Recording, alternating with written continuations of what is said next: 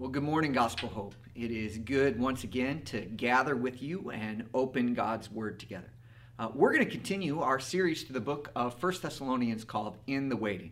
And let me warn you, today is a little bit PG-13.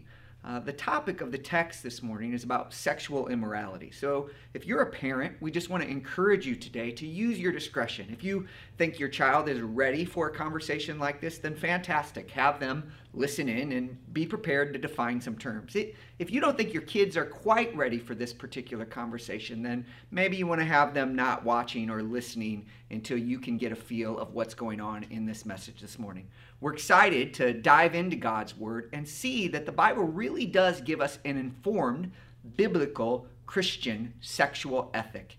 And I pray today we would all be encouraged. So before we dive into God's Word together, let's pause for just a moment and pray.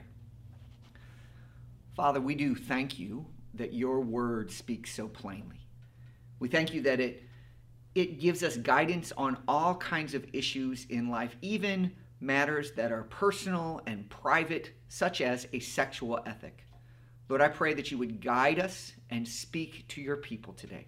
I pray that Gospel Hope would be a church that really submits to your word, even when it's countercultural. In Jesus' name we pray. Amen. No doubt many of you have seen footage of a running of the salmon.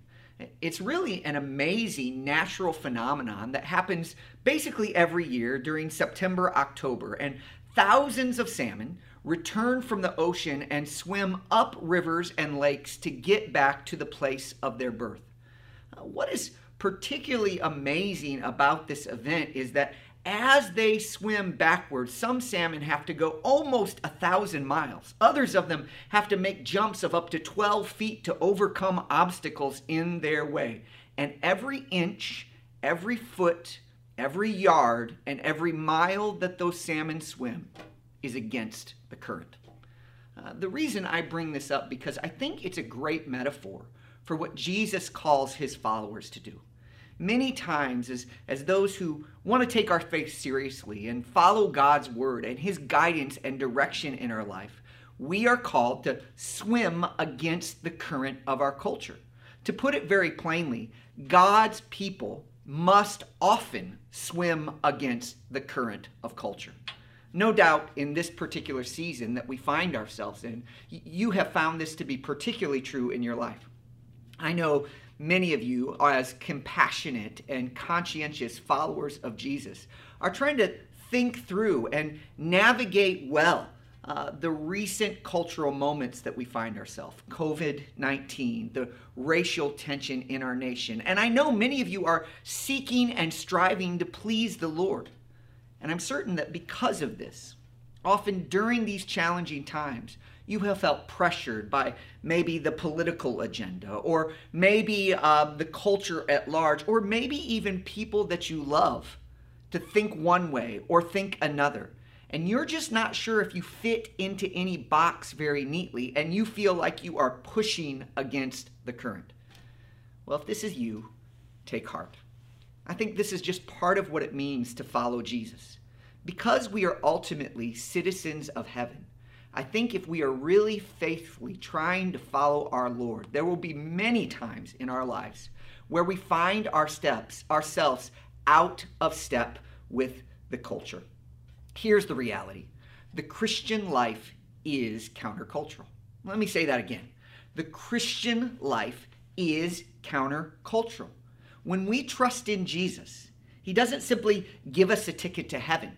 He begins to reconstruct our values and our priorities and align our thinking more and more with his thinking. Jesus, to use a metaphor, doesn't just come in and redecorate. He completely renovates, or as Paul says over in the book of Colossians. So if you have been raised with Christ, seek the things that are above, where Christ is seated at the right hand of God. Set your mind on things above, not on earthly things. Why? For you died, and your life is hidden with Christ in God. In other words, if you're a follower of Jesus, your priorities have changed, and God calls you to live in a way that is many, many times oftentimes going to be out of step with the larger culture around you. One of the ways that the Bible's teaching is really out of step with our current cultural value system is the way that the Bible talks about sex. To put it simply, if you are seeking to have a biblical sexual ethic in today's culture, you will find yourself not in sync with the dominant views of sex of the culture at large. Look at our text today in 1 Thessalonians chapter 4 and zone in there on verse number 3 with me. It says this, "For this is God's will, your sanctification, that you keep away from sexual immorality, that each of you knows how to control his body in holiness and honor." Now notice verse 5 in particular, "not with lustful passions like the Gentiles who do not know God." Did you catch that? What Paul is saying there is if you are trying to view sex in the way that he views sex, if you're trying to have a biblical sexual ethic, you will be going against the current. That's essentially what the little phrase there means, like the Gentiles who do not know God. This apparently was a needed reminder in Thessalonica, and as you are aware, it remains incredibly relevant for us today. Which leads me to the simple point this morning, which is this: we must think biblically about sex. Now, I realize as soon as I say this, some people will think, great, a sermon on why sex is bad. This is just what we need, some sort of prudish teaching from the church on why we shouldn't have sex or why we shouldn't want sex. Well, hear me out on this. While 1 Thessalonians chapter 4 is certainly focused on avoiding sexual immorality, that is the thrust of this passage, it is not all that the Bible says about sex. You know, as you read through the scripture, there are numerous passages on human sexuality. And while the scripture does warn about the danger of immorality, it also tells us that sex is a gift of God intended for the good of his people. For instance, we read over in Mark chapter 10, verses 6 through 8. "From the beginning of creation, God made them male and female. For this reason, the man will leave his father and mother, and the two will become one flesh." So they are no longer two, but one flesh. In other words, God is the creator of the one flesh sexual relationship for the good of his people. Or if you read very explicitly over in Proverbs chapter 5, verses 18 and 19, the Bible says this about marital relationships: "Take pleasure in the wife of your youth, a loving deer, a graceful doe. Let her breast always satisfy you. Be lost in her love forever." What am I getting at here? Well, a summary of the Bible's teaching on sexuality would simply be this: sex is a good gift from God intended to be enjoyed by a man and a woman in the context of marriage. Sex is a good gift from God intended to be enjoyed by a man and the woman in the context of marriage. In this way, sex is like a power tool. Now, you say, what are you talking about? That's kind of a weird analogy. Well, yeah, but have you ever used a power tool?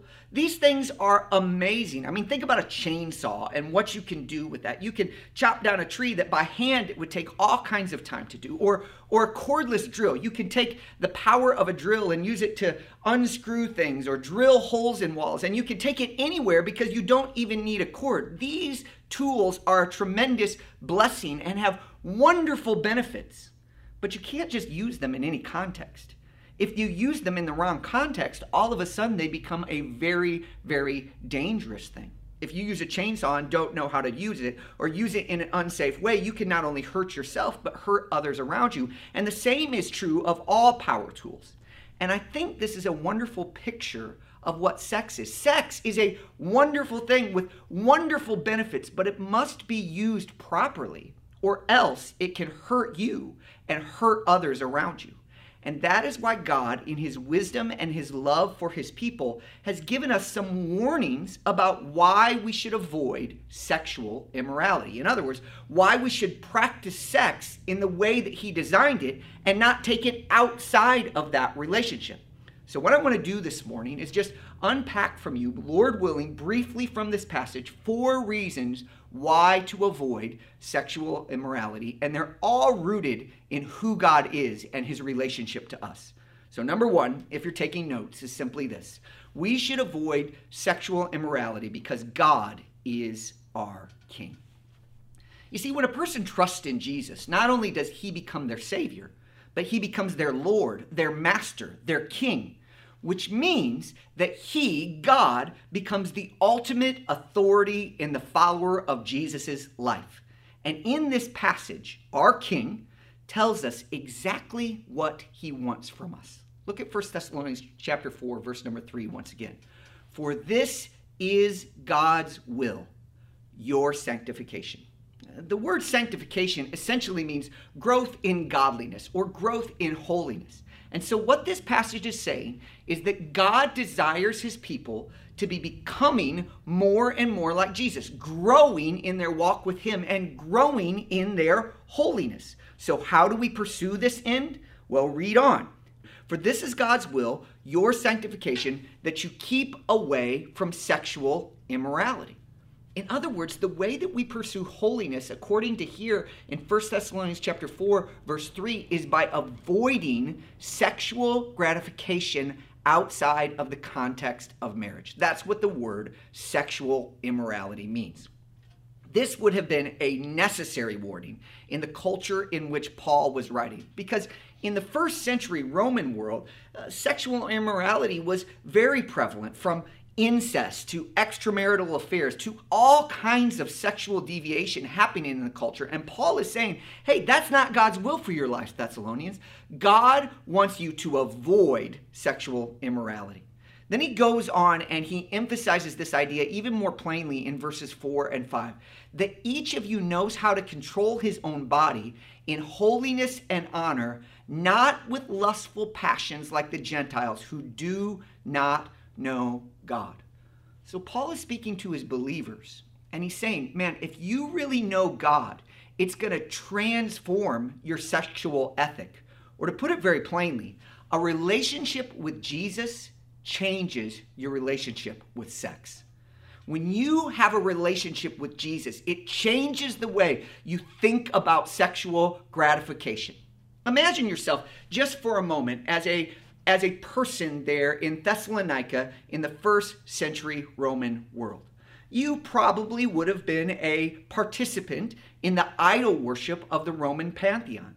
And part of that idol worship was not only religious rituals where intercourse was part of it, but also the regular and common employment of cult prostitutes. And then you came to know Jesus.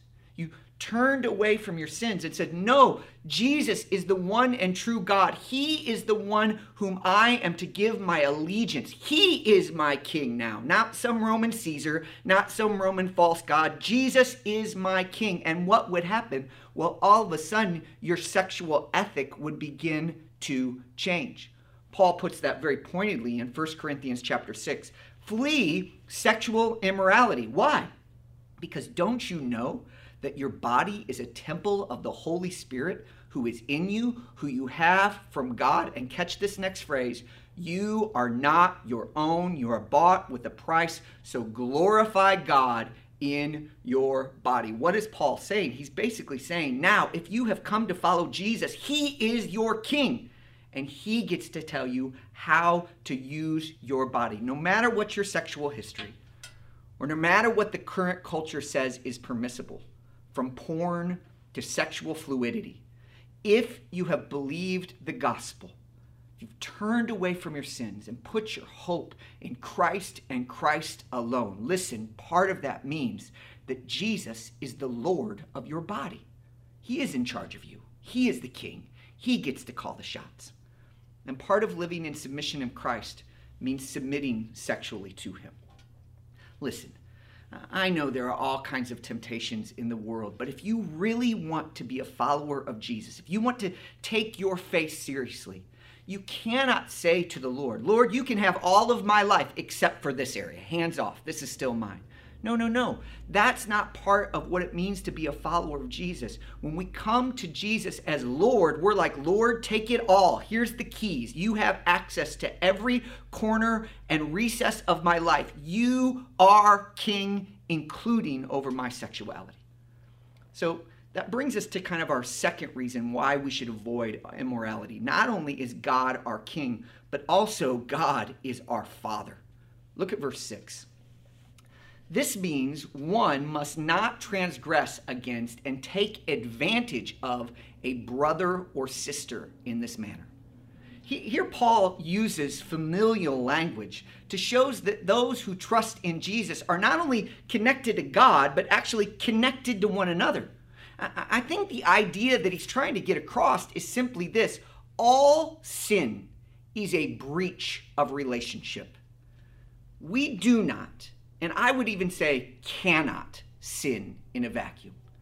When you sin, when I sin, which is often, it is always against God and or against another human being made in the image of God. And this is true of sexual sin. We cannot sin in a vacuum. Let me unpack that just a little bit.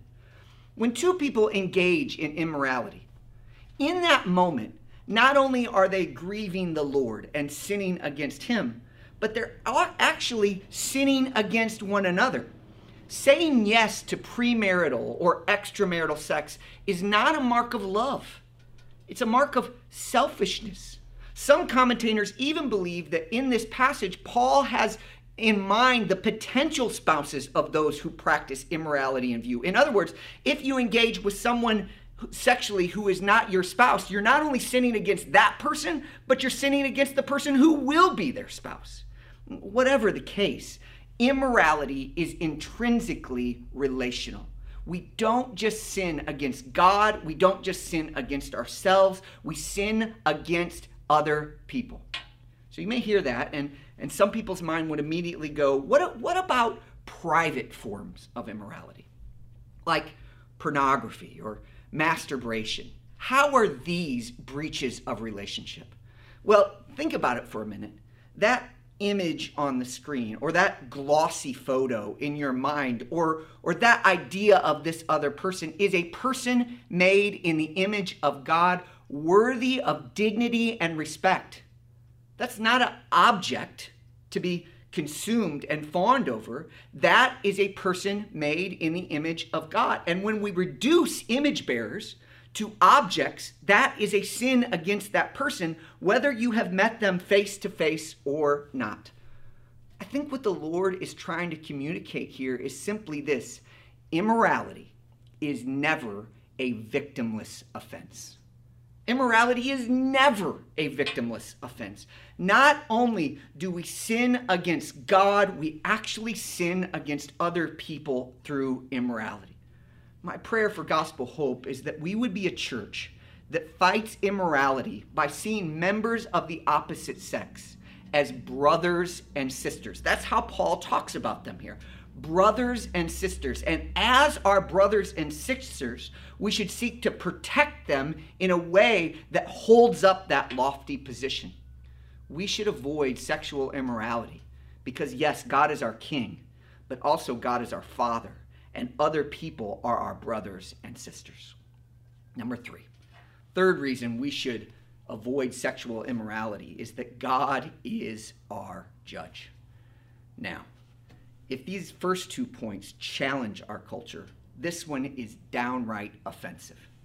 In our society, which values self-determination, and in which the most quoted phrase from the Bible is "don't judge," it seems an attack that the fact that anyone, including God himself, would have the audacity to say that he will judge his creation. And yet, that's exactly what the text says. 1 Thessalonians chapter 4, verse number 6. The Lord is the avenger of all these offenses. So this is in the context of sexual immorality. And God is saying, I'm the one who will avenge. Now, this certainly does not mean that mercy and grace is unavailable to those who fail in this area. That's not what this text says. The Bible is full of promises of forgiveness and restoration, even to people who feel themselves far beyond repair.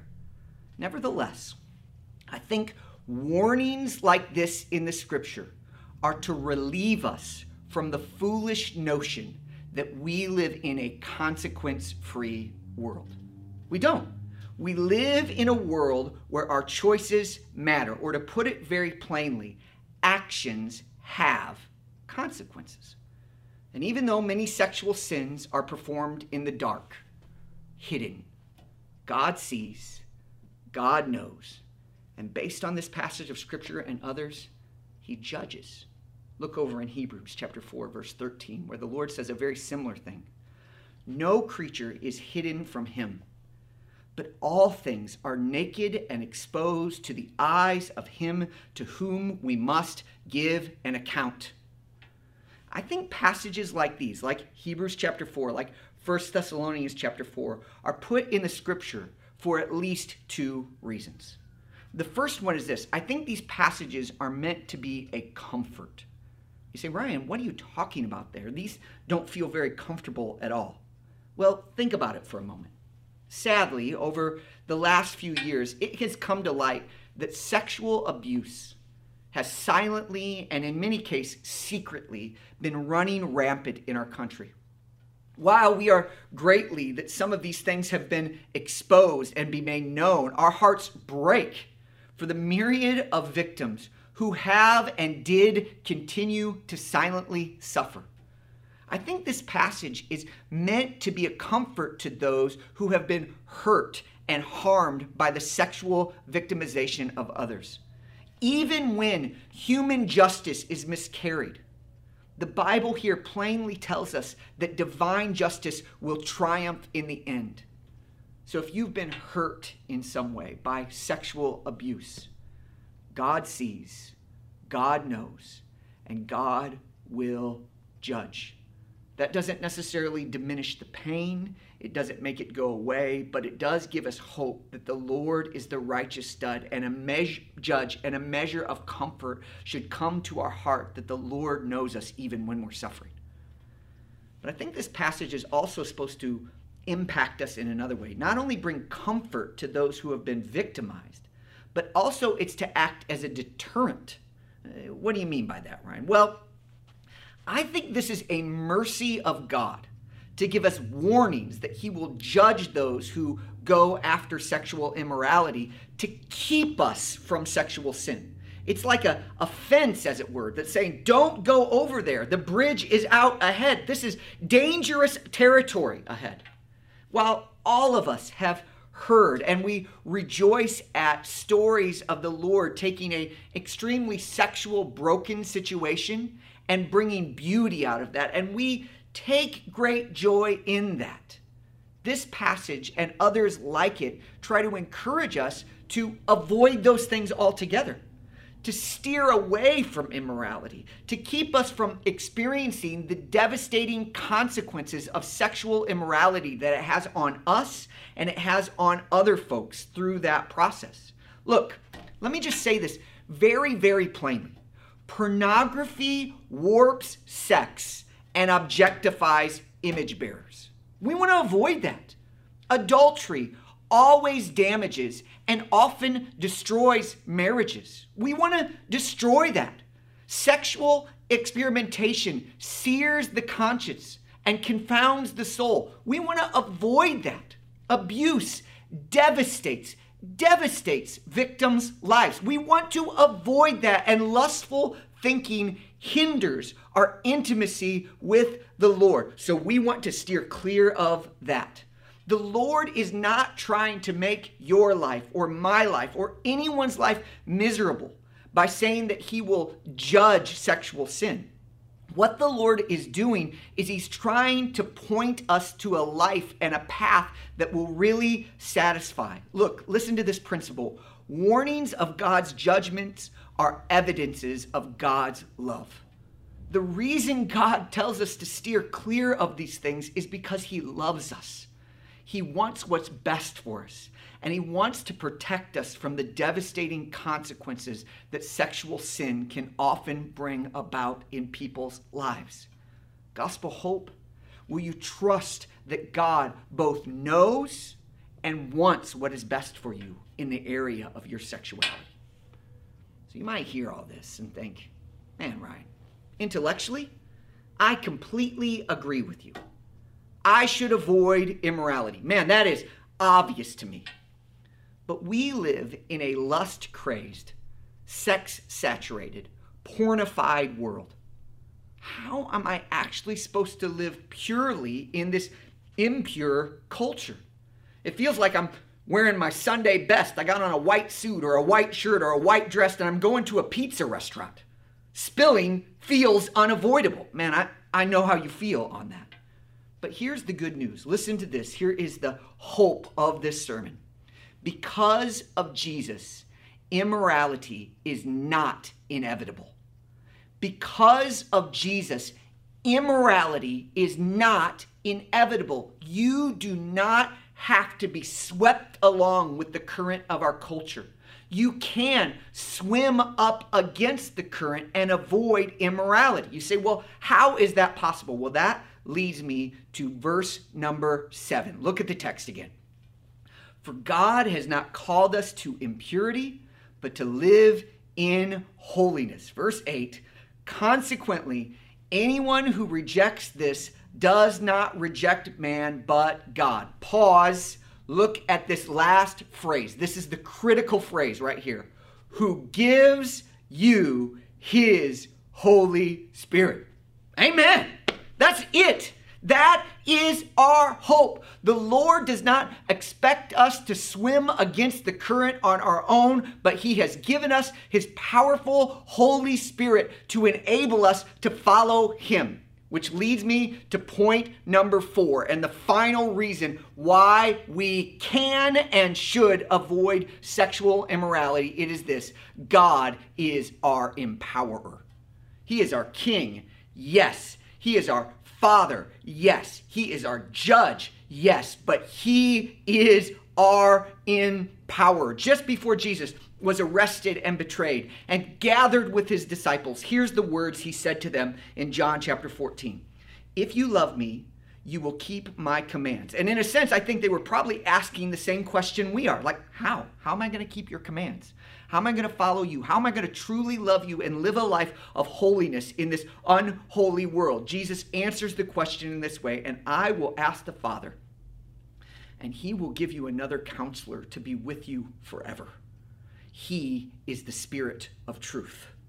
The world is unable to receive him because it doesn't see him or know him. But you know him. Why? Because he remains with you and will be in you. You see, when Jesus laid down his life on the cross, he didn't just do it to take you to heaven one day. That's awesome that he did that.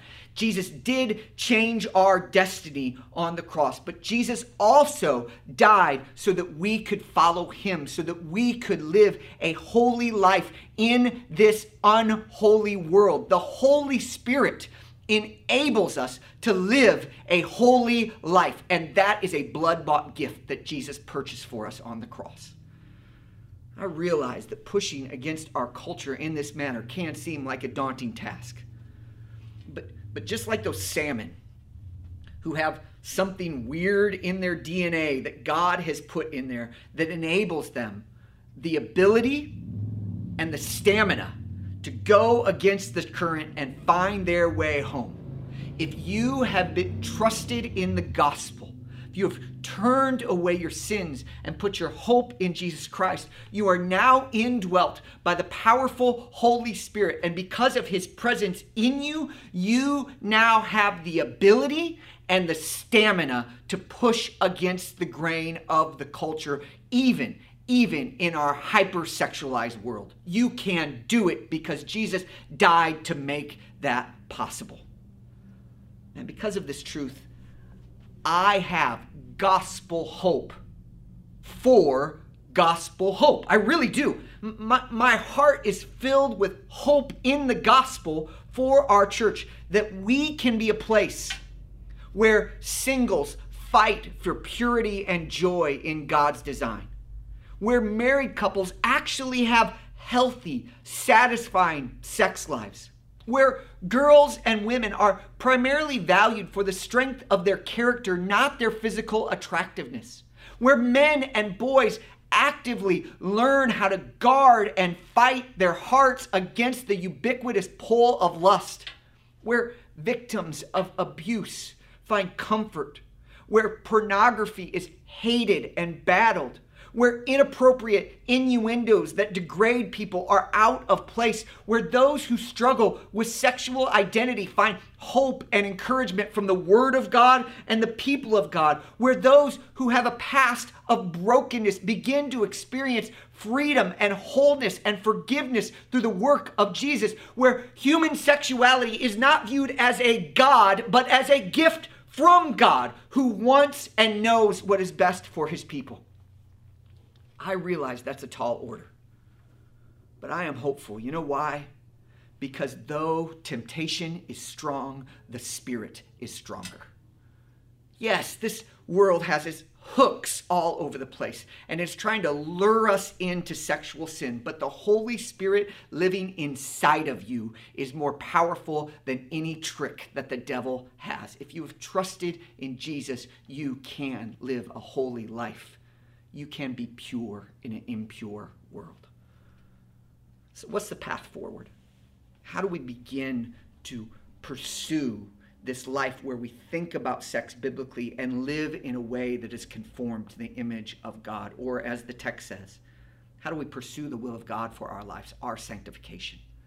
Well, let me offer just 3 suggestions. And these are far from exhaustive. I could say much more, but let me offer 3 ways that we as a church family can begin to fight impurity and battle for holiness and sexual purity in our church. Number 1, fight prayerfully. Will you simply begin to ask God to help you to swim against the current? Ask him to help you see areas in your life where you need to more aggressively battle against immorality.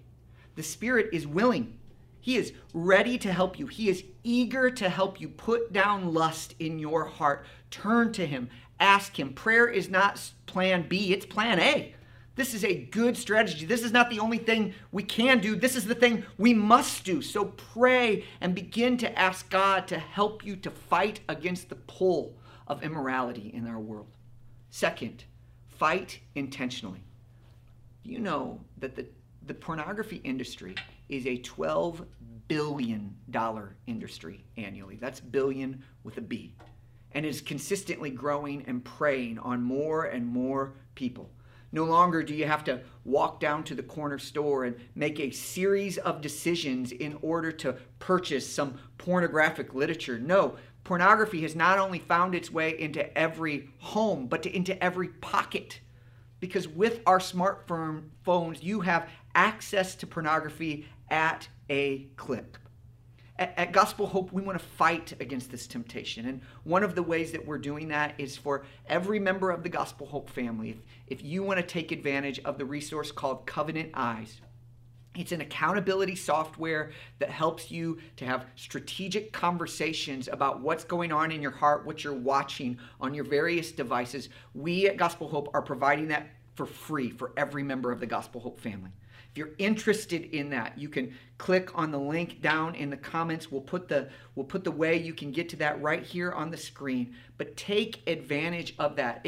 If you say that you want to do that, it's not an admission that somehow you're struggling with it, but an admission that you want to be holy and fight for your purity in your life. Let's fight intentionally and not be passive against the pornified culture that we live in. And finally, fight communally. We are in a war.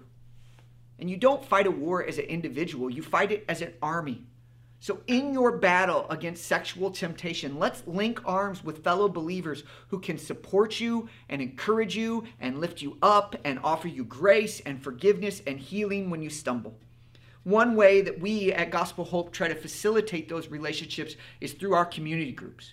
So my prayer is, if you're not already plugged into a group at Gospel Hope, you will do so, because we are in this together. Satan is the master of this world, and he wants to destroy your relationships, your view of the opposite sex, your marriage. He wants to destroy your life.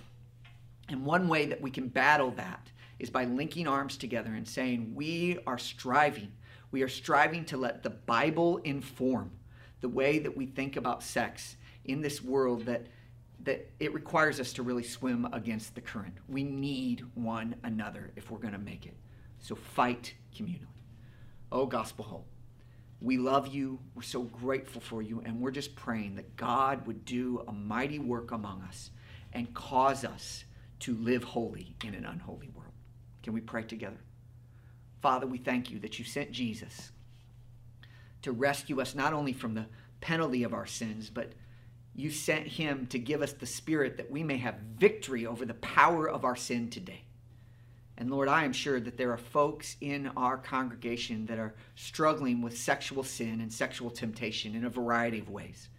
I pray that by your powerful Spirit, you would move in their hearts, encourage them, help them, strengthen them, challenge them. Lord, you know what needs to be done. So I pray that you would help us to pursue you. In Jesus' name we pray. Amen. Let's swim against the current together, Gospel Hope.